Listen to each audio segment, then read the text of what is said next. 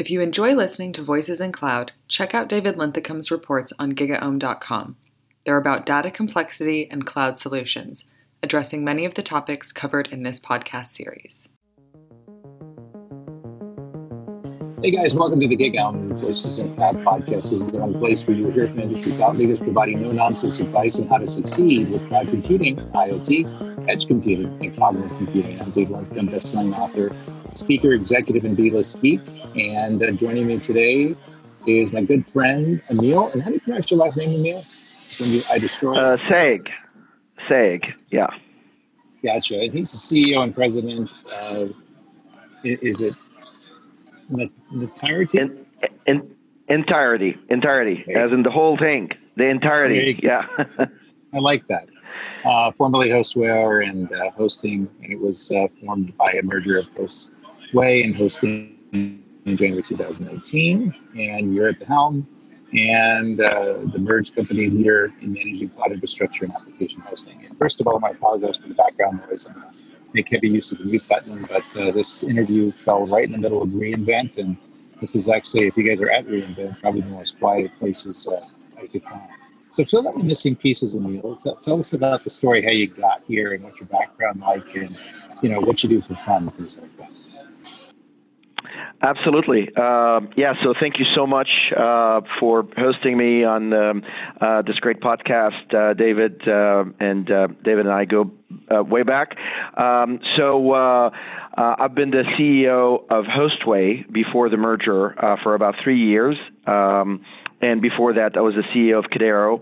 And before that, I was at Rackspace, where I helped launch the cloud business there and helped launch OpenStack. And I also had a short tenure at HP, leading the cloud business there. Been doing this for a while. And about 2 years ago,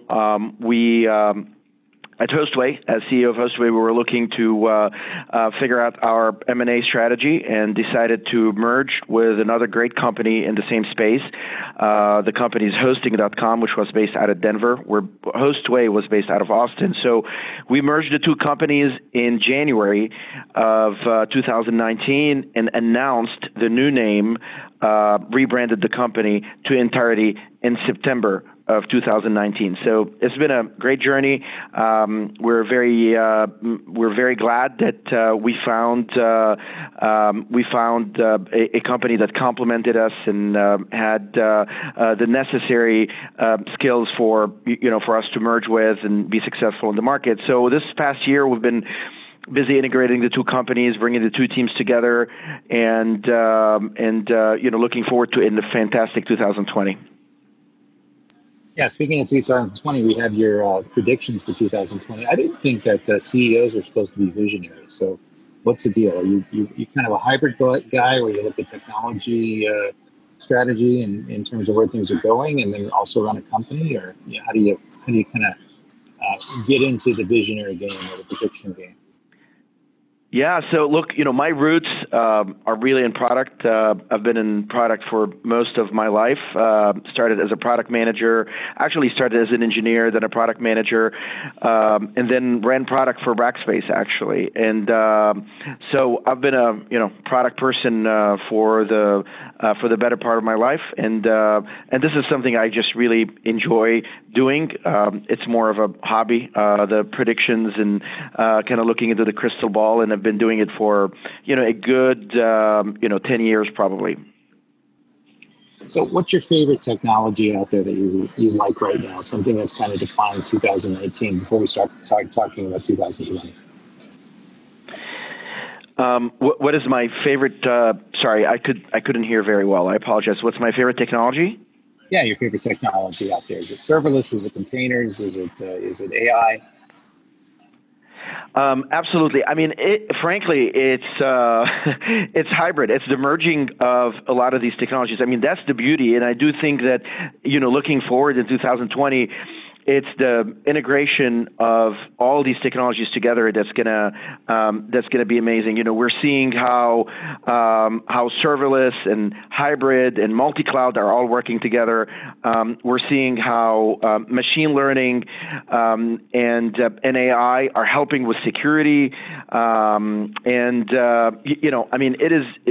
It is the combination of all these technologies together that is, I would say, going to be one of the key stories in 2020 and going forward, of course, in the next several years. So we're seeing more and more of a shift from either on-prem or single technologies or all in the public cloud to more of a blend and hybrid. And it's these companies that are able to master kind of like an orchestra, all these instruments. That's kind of how the music is gonna come out and be beautiful versus just a single instrument. So one of your predictions, or your first prediction, would be prediction one: hybrid and multi-cloud are the new normal for enterprise IT. Tell us a bit about that. Yeah, I mean, look, it is the new normal. I think, if you looked at every survey out there, whether it's called multi-cloud or hybrid, and we can differentiate between the two. But if you looked at that as a single trend where you're using different landing zones and you're using different infrastructures, that is becoming the new normal out there for enterprises. There's three types of companies out there, and there's companies that are under a cloud mandate because they have stuff that is sitting in their own data centers or in colo or in dedicated infrastructure, and they have a mandate to figure out how to make the journey to the cloud. And then you have a second group of customers that those are cloud natives, and they're operating already fully in the cloud, but they're having challenges, and they're having growth challenges, they have cost challenges, some security, some compliance challenges, so on and so forth. And they have to rationalize that. And then you have those companies that are in the middle that are, figured out, and they're probably in the minority but growing very quickly, that have figured out how to use multiple infrastructures and multiple types of clouds to meet their business objectives. And whether you're under a cloud mandate, you're not going to move 100% to the cloud. It's going to be a journey. It's going to be a journey that is measured in years, not in months, right? So you're going to be operating in a hybrid environment for a very long time. And then certainly those that are all in the cloud, they're like I said, having cost challenges, security challenges, growth challenges, scalability challenges, sprawl challenges, and they got to figure out how to rationalize that by either going to a multi-cloud environment or something a little bit more hybrid as being the new normal. So we see that in almost every customer that we touch. So I like prediction three: more businesses feeling public cloud pains in their pocketbooks. Tell us a bit about that, and as far as next year goes.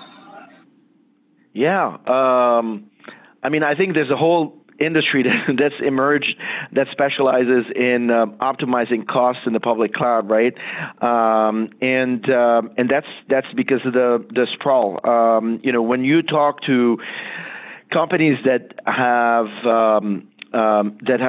grown all in the public cloud, that is their second concern, if not their first concern. Their first concern usually is security. Second concern is usually cost, and it just kind of goes back and forth. They're very close to each other in terms of their top concerns, but they're feeling that's their one of their top cost items. Whenever their CEOs are looking at the P&L, they're seeing their spend in the cloud, and they're saying, well, what can you do to reduce that cost? And that's all coming from either lack of governance in spinning up cloud instances, in shadow IT, and potentially applications that are not optimized to operate on the cloud, and they're not sophisticated enough. And look, it's okay. This is all about technology adoption, and whenever people are adopting new technology, they make mistakes. But it's now time to rationalize this because this is a well understood problem, and companies need to figure out how to optimize their spend in the public cloud. And public cloud providers also want them to optimize spend because they know that they will start to either lose customers or customers not be satisfied or lose some of the excitement about public cloud unless customers figure out how to optimize their spend and rationalize their IT spend between public cloud and hybrid and all the different infrastructures out there. So I like number 8 as well. The CIO makes a comeback. When did the CIO go away? Well, I mean, the CIO's role was a bit marginalized, but now with the preeminence of IT and how important IT is in the life of even companies that are not IT-oriented. We just announced today a large customer win with the largest glass recycler in North America. Strategic Materials, SMI. So SMI is a manufacturing company. It's been around for over 50 years, and they've had generations and generations of IT that has been built up over the last 50 years. However, what you see is the preeminence of the role of the CIO in re-architecting an IT strategy that advances the cause of a manufacturing company. It's not an IT company, but they figured out how to position SMI, how to put tools in the hands of their salespeople, how to put tools in the hands of the manufacturing leaders, IT tools, so that they can better operate the company, so they can more offer products that are more tuned to their customers, as well as to optimize the usage of their facilities and their manufacturing, and all that. All that is enabled by IT. So this gentleman, who's the CIO of SMI, wanted to focus his small IT team on the mission of the company instead of managing infrastructure. And they said, look, Entirety, you guys know how to manage infrastructure. We're going to give you all our servers. You will manage them. You will monitor them. You will patch them. You will alert on them. You will figure out what goes to the public cloud and what stays on the traditional infrastructure, depending on what application we use. You will also move us into Office 65. You will offer VDI to our employees that are on the factory floors. So all of that is freeing his small IT team to essentially develop applications that are aligned with the mission of SMI versus managing mundane infrastructure, which is what we do. This is what we're very, very good at. And now all of a sudden the CIO is asserting themselves again in corporate America, even in industries that are not IT oriented. Great. And last one, because we're going to run out of time, prediction 9, a true blockchain market. So tell us about that. What's the true blockchain market in 2020? Sorry, I could barely hear the prediction number 9. Let me just look it up here real quick. True blockchain market. Sorry about that. Oh, a true blockchain market. Of course, yeah, blockchain. So absolutely. Blockchain was really synonymous with Bitcoin for a very long time. Now we're seeing true applications out there. Contracts. We're seeing records being transmitted, and companies are springing up right and left using blockchain technology, not necessarily for Bitcoin or for cryptocurrency, but for real life applications where there are massive contractual relationships that need to be developed between two or more entities out there. So we're starting to see that. That requires some pretty specialized gear that is dedicated to that function, and so we saw that happen all year long, and it seems to be continuing to mature, and we're looking forward to blockchain becoming more and more of a mainstream technology, and also there's the whole aspect of security. You know, as we hear about more hacks, more cybercrime, cybersecurity, so on and so forth, we're going to start seeing blockchain move in to essentially be a deterrent against that, and you know, we're very optimistic about that. What prediction did you leave out of your predictions here that you thought you should have added in? Yeah. Look, you know, I think we're moving into a bit of a down economy, but that's gonna actually mean more automation and probably more control to cloud sprawl. So you're going to see that, you know, happen in 2020. What you're also going to see is potentially more security breaches. It's going to get much worse before it gets better, and which is going to drive big compliance efforts and so on and so forth. And you know, look, you know, we talk. A lot of people are talking about cloud moving to the edge. I think you're going to see that more and more with more streaming media moving to the edge, especially with the advent of the latest in cell technology and 5G and so on and so forth. You're going to see more and more applications moving to the edge, specifically streaming media applications.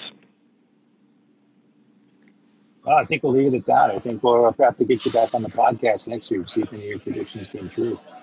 So please pick up a copy of my book, Cloud Computing and Social Convergence, available on Amazon and other places books are sold. Also, please make sure to follow me on Twitter at David Linthicum, LINTHICUM, as well as LinkedIn, where I have several cloud computing courses on LinkedIn Learning. So, Emil, where can we find you on the web?